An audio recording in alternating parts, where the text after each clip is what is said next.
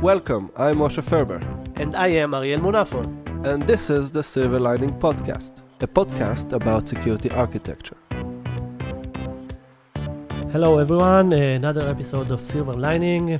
How are you, Moshe? Perfect, good morning. How are you? I'm very good, thank you. And with us again, Shira. How are you, Shira? Hi guys, great to be here again.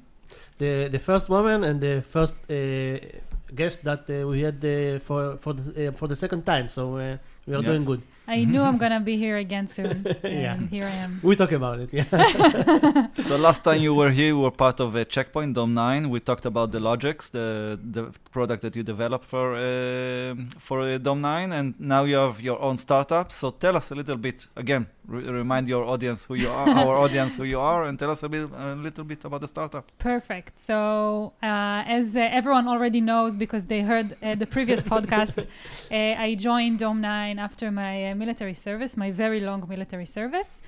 Dome 9 got acquired by Checkpoint, so we then became a part of Checkpoint, and I kept on developing the log analysis product, which was awesome, and they're still doing great and doing some awesome research around cloud security. I think it is still a very unique research that they're doing.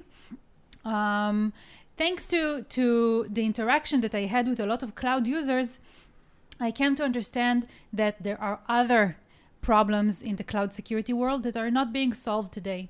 And I decided to take a leap of faith and to try and solve that. So my co-founder, David, is also one of Dome 9's R&D people. And together we decided to dive into that problem that we decided to solve. Mm-hmm. This is also the name of our startup, Solvo. Okay. Because we are solving cloud security problems. We are strong believers of automation. We know that usually when I send a user to make some kind of decision and then solve it somewhere in another screen, they will probably have an excuse not to do it. They probably need a cigarette or a cup of coffee, or they'll leave it to someone else.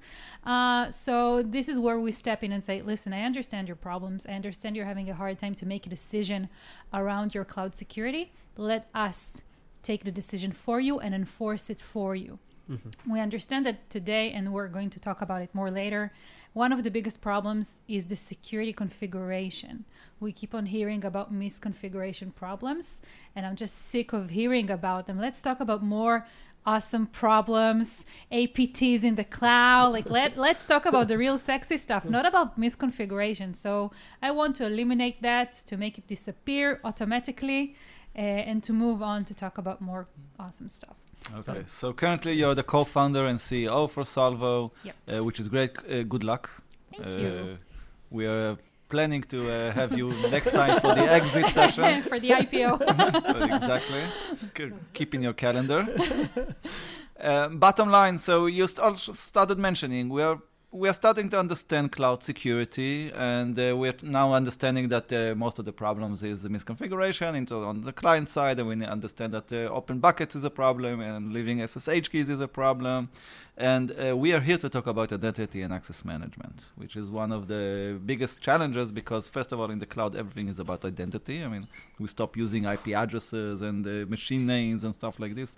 Then basically, I love the sentence identity is the new perimeter. I've been using it for a couple of years.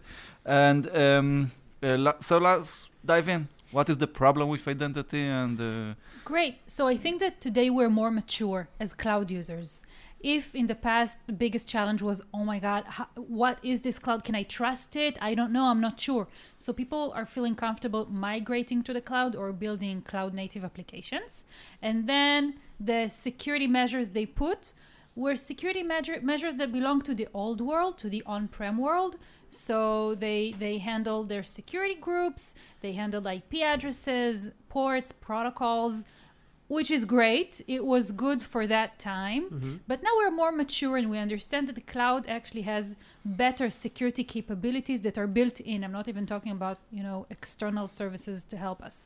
The cloud providers are giving us the IAM, Identity and Access Management, that's supposed to help us do security in a very granular and specific way, right? So we're not supposed to actually run into open S3 buckets anymore. First of all, because the S3 bucket UI is really showing us how not to make that mistake. It's even, closed by default. In Azure, it's not closed by default. I don't know why. What are they waiting for? AWS learned it. They've earned their bad reputation around it, but why aren't Azure closing it? I have no idea. But there is really no excuse to leave an S3 bucket open. And on top of that, we can add some granular permissions to decide exactly who is allowed to write into the bucket, to delete from the bucket. Can they access all the bucket? Maybe just text files? I don't know. We can decide around that. So the cloud providers are giving us a very powerful tool. And right now is our time to learn how to leverage it and how to use it to the extent that we will not have this kind of security problems anymore. There is really no excuse to have those. Okay. So, first of all, I've been using AWS for quite a while now, and I really saw how the dashboard is changing after each breach. And they added, so in the beginning, they just painted the public buckets in a different color. And then they started sending me emails that I have open buckets. Now it says in big, I have a big alert. So it's really nice to see how this is evolving. So, but let's dive in. I mean, what is the problem? I mean, when I used to work with Active Directory, we had domain users and admins, and that was all the granular permissions we had, and we live with that. Now, when I open the role management of AWS, I see 10,000s of roles. Right. Okay. Right. First of all, so today when you build your native application, you can decide which component can talk to each component. They're all under your account inside your VPC. So in the on-prem, in your data center, all the machines, all the servers could basically talk to one another, and you wouldn't filter that. And today, you can actually not only filter, but can actually decide who can talk to who. Not all services can talk to each other by design, which is great. Yeah, by design, if you don't give them the right role, they will not talk to each other. That's right. But you have to give them a role when you invoke them. So to begin with, you're going to grant them some security configuration. On top of that, we have, third parties and different external users, either human beings or external services that sometimes need access to our account. Obviously, we're not going to grant them with permissions, with a username and a password into our account. We don't want to give them that kind of power. We can give them a very specific role saying, hello, Mr. Authentication service. This is the other service in my AWS account that you can access to, and that's it. Even if I give you an access to my account, it's a very, very specific kind of access. I'm not even talking, or I'm actually talking about the users. We're going to give them access because you have your developers. You have different kinds of dev teams. Some of them are offshore, some of them are here. Some of them do this application, some of them do that application. They're all working under the same account or not. And then the DevOps and the SRE. And sometimes you have to give access to your, finance people. So everyone are getting access to our cloud account, and not all users were born equal in the cloud. So not all of them need the same kind of access. And it is our responsibility not to be lazy and to give them the specific access that they need. You mentioned the S3 bucket before and the Capital One incident. So you previously had a very interesting episode about it, which I recommend everyone to go back and listen to. Just to sum up the whole Capital One incident, some people talked about WAF misconfiguration and application vulnerabilities, which are all true. They happened. But the big damage was caused because someone gave an over-permissive role that allowed access to all the S3 buckets in that account. In a normal and a healthy situation, you would only give access between that web application that you had and the specific S3 bucket it needs access to get, your JavaScript, your images, or whatever. It doesn't need access to all the buckets, right? So why are we giving this access? Now, the developer or the person who gave that access is not a bad person. They were like, I have this application and I need this access. I'm not sure how to do it. Oh, S3 bucket star. Yes. Okay, it's working. Nothing broke. The application is working. Let's deploy. Yeah. Okay. and the application is deployed in QA and then in staging and then in production with those bad security configurations. So this is what we're talking about, and we keep on, giving a bad reputation to the S3, but this could have happened with the DynamoDB, with the MongoDB. This could have happened in any other cloud asset. This is important because we're focusing on IAM, which is mostly associated to AWS, and we're mostly talking about S3, but this can happen on every cloud provider. Yes. So it's on every service. Yeah. So if it's not IAM, AWS IAM, it's Azure Active Directory permission. So the idea is the same. The idea and the granularity is the same. We can give very, very specific access. So this talk, even though we will mention a lot of AWS services, it is true to GCP and Azure as well.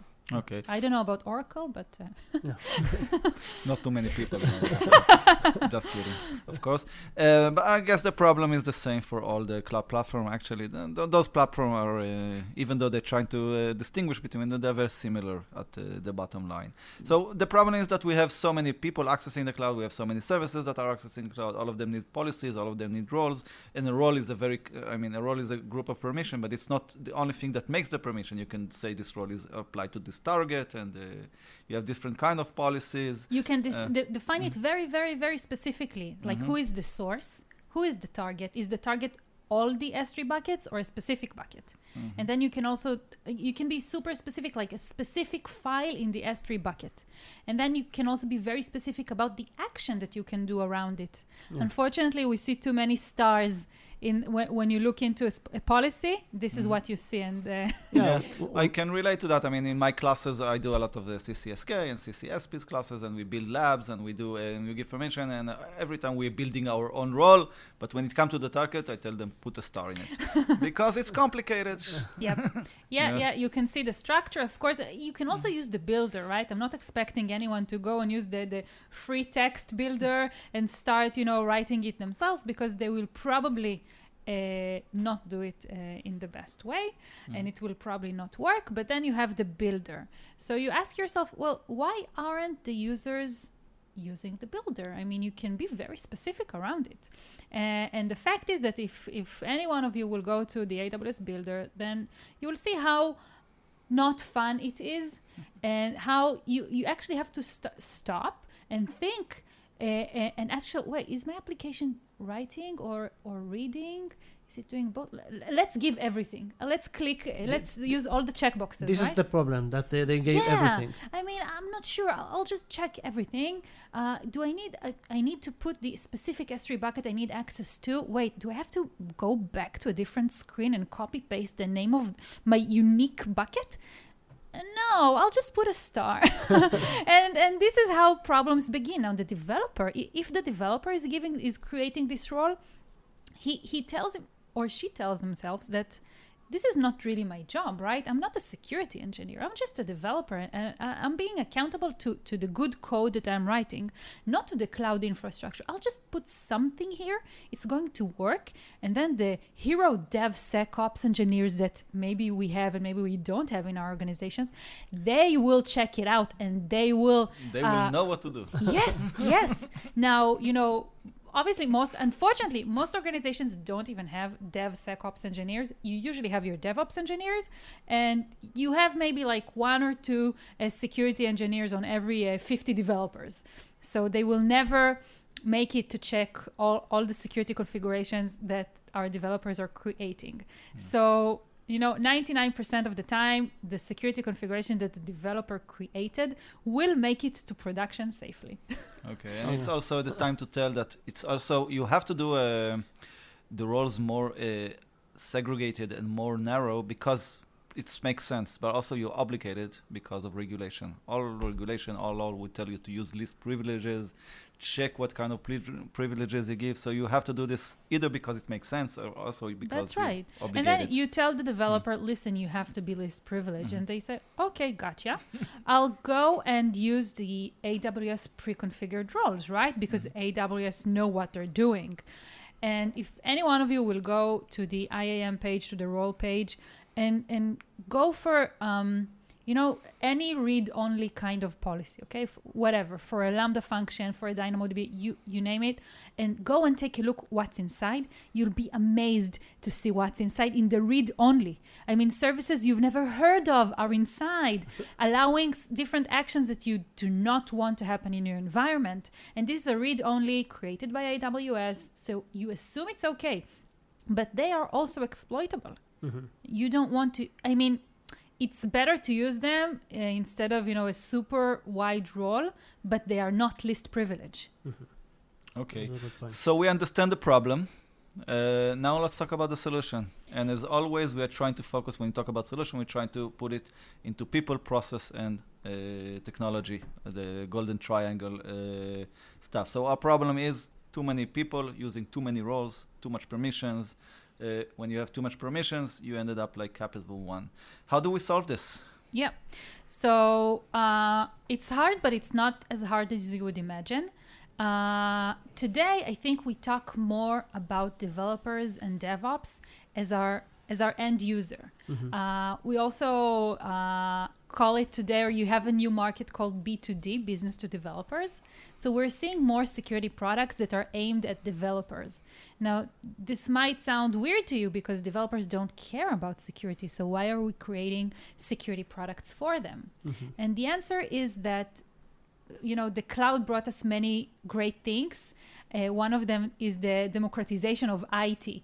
So it's no longer held in one person's hands, the IT manager. Today, the developers themselves, not even the DevOps engineers, the developers can do whatever they want in your infrastructure. So we gave them a lot of power, and now it's our responsibility to help them do the right choices using this power. But again, we go back to the point where the developer is saying, like, I don't care about this. And it's our job to tell them, listen, just like we shifted left the responsibility around IT, we are now shifting left security.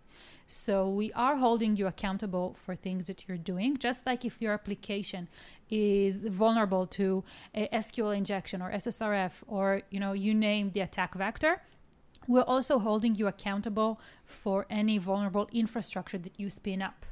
But because you're accountable, we're also going to help you and equip you with the right tools to help you make the right decision and hopefully do as little damage as possible to the CI/CD process. And if we're now looking at the developer as one of the main personas to help us handle the security of the infrastructure, we also understand the uniqueness of this kind of user.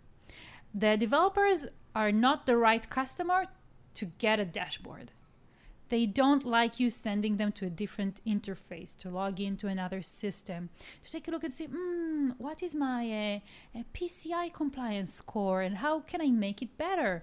No, they don't care about that. All they care about is to move on to deployment and hopefully make it as secure as possible.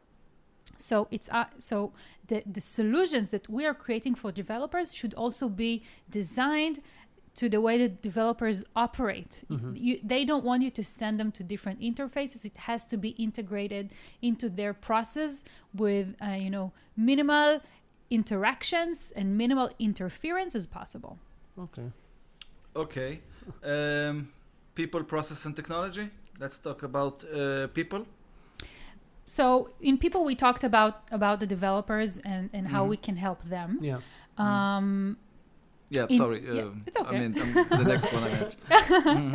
In processes, well, first of all, this is also something that I mentioned before. So the process has to be integrated to the CI/CD smoothly. Don't send me to a different interface. Leave me in the systems that I'm using today. If it's Jira, Jenkins, Chef, whatever it is that you're using, it has to be integrated there.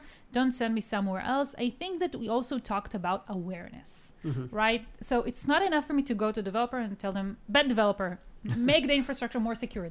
No, we have to explain to them why their job is so important to security. Sometimes I get to talk to developers telling me, yeah, I use the same role to all my Lambda functions. And I don't blame them. No one ever explained to them how can their Lambda functions be exploited to execute other actions they did not intend the Lambda to do. So really, it's not their fault. It's our job as security practitioners to help them out. So this is the part of the awareness. In the processes, another interesting point is that today when we are more, CI/CD, everything is automated, we should aspire to have more testing environments. And not only for the functionality of our application, but also for security. Incorporating security into our QA processes is very important, and I think it can also be automated. You don't really have to try brute force manually. you have other tools for that, and same goes for other attack vectors. We can test them, we can try them out. So it means that your staging environment should probably have very close and preferably the same security configuration as your production, because you don't want to test for security in production for the first time. Yeah. So for anyone listening to us right now, I strongly recommend trying to clone and make them as identical as possible. I know it's like utopia. It will probably never happen, but try to have them as similar as possible for your own sake, for the security testing. Yeah, our last conversation was with a DevOps, previous episode with a DevOps engineers. Also, is keep elaborating how you should keep your environment identical, because otherwise you'll run into so many bugs, it will break your pipeline. So this is very important. So we talked about people, talk about process, technology. So there are different technologies to do that. I think there are some security solutions that are focused on the production environment, looking for problems in the production. But if you have good testing, why test in production? Go and test, the other environments, the QA or the staging, or create a security testing environment or whatever. You don't have to do it, and I strongly recommend looking at production. It's not even the last line of defense. This is the safest castle you should ever have. This should never be the place where people try you out. Let the hackers try, the other environments, not the production. So I don't want to even look at it as the last line of defense. You should try it out before. And as I mentioned, there are different technologies and different products to do that. We can even recommend a couple of open source tools that I recommend people to use. One of them is a tool that was created by Netflix, who are always, in reInvent conferences, are always on the stage talking about security in such a large organization and how they do it and how they automate it. So they created an open source tool which is on GitHub, and anyone can try it out. It's called KidRepo. It is checking your IAM files and looking for permissions that are unnecessary that you gave. It's a great tool to use. It's free, of course, and it's usually more than what other people would use. Now, I know what you want to ask me. You want to ask me what is the disadvantage, or what are we missing here? And also, how does it know what have you used? I mean, is it looking for logs, CloudTrail? What is the mechanism? Right. It is based on CloudTrail. It has, pros and cons. The biggest con, in my opinion, is the fact that whenever you rely on logs, you rely on the past. And you rely on actions that left a trail, because they're in CloudTrail.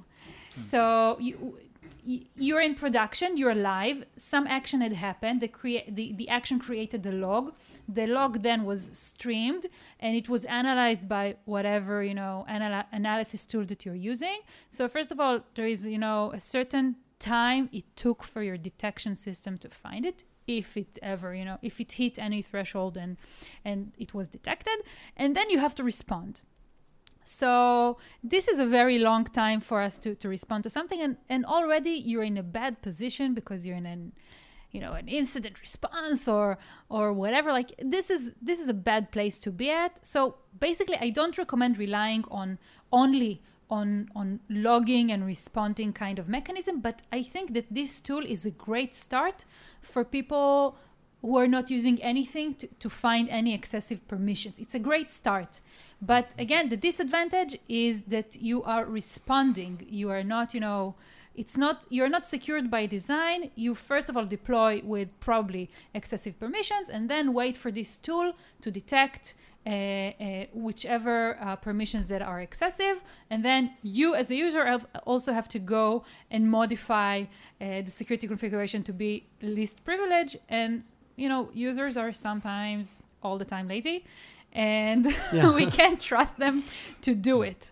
I have a long history with using logs as deny policies. At a certain point, we implemented a proxy, a URL filtering proxy inside the company. So we told all employees they have 1 week to browse to the website, and after that we take the list and we make it the allow list. And of course, this week they used to serve to any porn site available. So we took all the logs and we created.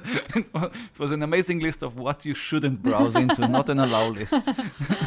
Another tool we can recommend is called CFN NAG. We can write it to our audience later, and they can try it out in GitHub as well.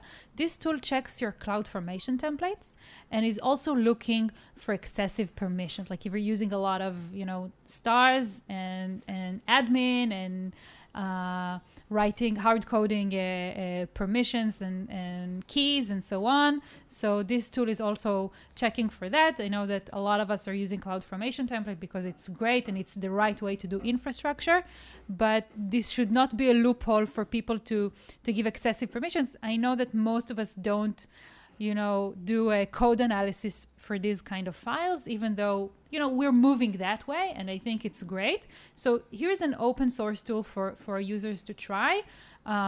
It's free, and again, it's probably better than what you're doing today. So the problem, I guess, is checking against some kind of best practices. I mean, it's nothing about my environment, right? This is very, very true. This is another great point. Because most of the solutions today, either free or paid ones, usually check you against a static set of rules. Again, it's probably better than whatever the average developer would do. So I'm not saying don't use these tools, but they're not specific to your environment and your needs. Usually a bank's needs are not the same as an e-commerce website. They have, their infrastructure is different, their usability is different.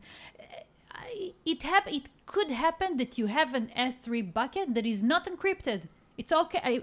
In a certain configuration, in a certain architecture, I can see it happening. I'm not saying it's a bad thing specifically or necessarily, but if those hard-coded rules are going to tell me, hey, you need to encrypt a bucket, and they putting it like in red, this is a severe alert. As an end user, I'm saying like, come on, you're bothering me right now, and I don't want to look at this alert and the other 200 alerts that you sent me because you're wasting my time, because you're not specific to my environment and to my needs. And I understand the user's pain. They only have 24 hours a day, and they don't want to spend them dismissing alerts that are not relevant to their environment. Yeah. Again, going back at my previous days, I was doing a lot of identity management product around 2005, 2006, where the SOX regulation came in, Service and Access Regulation, and suddenly we started getting audits from auditors, and he's coming over and saying, okay, this is a segregation of duties. This is where those permissions should not be at the same person. Now they came with a nice list that it matches, I guess, one of the largest banks in the world, where you have one person that is doing moving this pen from the left, and another different person is moving this pen to the right. But where the organization I work with, there was the same person that used to do all the, for instance, acquisitions and purchasing. There was no ability to segregate him unless I cut him in half. So this is the problem of using some kind of predefined rule list that doesn't match anything to do with your business. Yep. Yeah. So we're moving from that into more adaptive products. And we talked about, a few new realities here. We talked about the fact that the security is shifting left to the developers. So they are now being responsible for security, even though no one told them that they're responsible. But this is how it happens. And then, we have this really strong tool, the IAM, super granular, and we can definitely, and we have to use it. And the fact that, we have to understand the user. The developer does not want to waste their time going to a dashboard and making a decision. They don't feel comfortable making that decision. And from all of these, realities and understanding the end user and understanding the problem, we came up with our product, with Solvo's product. We shift to the left, but then we don't make the developer go to a different interface and ask them annoying questions. We understand that they want the change to happen. They want to deliver a better product from the security perspective, but they don't have the right tools and the right armor to do it. So we enable that for them, and we empower them by that way. We give them this tool to use and then to deliver good product from the infrastructure security perspective. Okay, and all these things, if we talk about the DevOps and the pipeline, it's something that goes together. Who makes the decision here? It's a great question. Whenever I talk to users, I ask them, what happens in your organization? And I get different answers, because in different organizations, the DevOps is the king, and they're in a different department. And in other organizations, which I prefer, the DevOps is either a part of the dev team, so the dev team has a DevOps that is a part of the team, or the developer is actually held accountable for the infrastructure. One organization that I talked to, they were the first ones actually to direct me into that problem. They told me that their policy is you build it, you run it. So the developer is responsible for their code and for their infrastructure, and if something breaks in the middle of the night, the developer will get the phone call saying that there is some kind of problem. It's not the DevOps or the other, like the random on-call person. The developer who is responsible for that component will get a phone call. Okay, so it's really dependent on the company, on the culture. Yeah. Okay, so moving on to summarizing. Yes. Okay, so we talked about the fact that identity and access management is most effective security tool inside the cloud. I mean, no more open ports, IP addresses. Everything is about permissions and your identity. And the problem is that we have so much of those. We have so many policies, roles, different users. Different service can have the same. It's the same service, but you can use different permission if he's writing, or if he's reading, and different operations. So we have so many of those. And the problem is developers and DevOps, they have no idea which kind of role to use, and they don't. And they usually do over permissions, right? Because the current way that all cloud provider build the roles is a bit excessive. I mean, not true for all roles, not true for all operations, but in most cases you find yourself with over permissions. So this is the problem, and it's a big problem, as we see at many different breaches that started from over permissions. What do you do to solve this? From the people angle, developers are the king. First of all, in general, you said move things to the left. Okay, this is the most important thing. You need to solve this from the beginning. So from the people point of view, you're saying developers are king. Don't touch them. We need to give them what they need in their own environment. No new tools. Don't give them decisions to make. Give them the decision. Give them the data.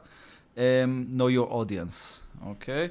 From the process point of view, you're saying this should be a simple process, no extra login. Make sure that all your environments are matching, right? Because if you make mistake in one, it will not. You will drag it all the way to production. And also from the technology point of view, you're saying there are tools that will help you check your permissions against what happened, against the logs. They have their own pros and cons. It's more accurate, but you could be missing something, or you could be taking over permissions, as my proxy example, or you could have tools that are checking you against some static best practices, static permission list, static regulation instructions. And over here, again, you're missing something because not all organizations are created equal, and all of them need something else. So you need basically a combination of all three. You need to check the logs. You need to have some kind of static rules. Also, you need to understand exactly how your application is behaving, and make sure that you also. I want to emphasize this. It's not only the role. It's also the target. It's where this role is applied to. Yep. It's also who is the source. I mean, who do you attach this role to? I mean, we have so many aspects of this identity and access management. Anything you missed? Anything you want to add? No, I think you summed up everything perfectly. And I hope that our security culture will get better. and that everyone along the line from the developer, starting the design process all the way to production, we will all adopt better security culture. Okay, this is something that keeps coming in our podcast. If someone wants to talk to you, Shira, about Solvo, yeah, please reach out on Twitter, on LinkedIn, or with a bird or something. Good luck, Shira. Thank you very much, and talk to you really, really soon. Yeah, thank you very much. At your IPO, of course. We will be there. Okay, so thank you very much, you. Shira and Moshe, and thank you to all of you for listening. Thank you. Bye-bye.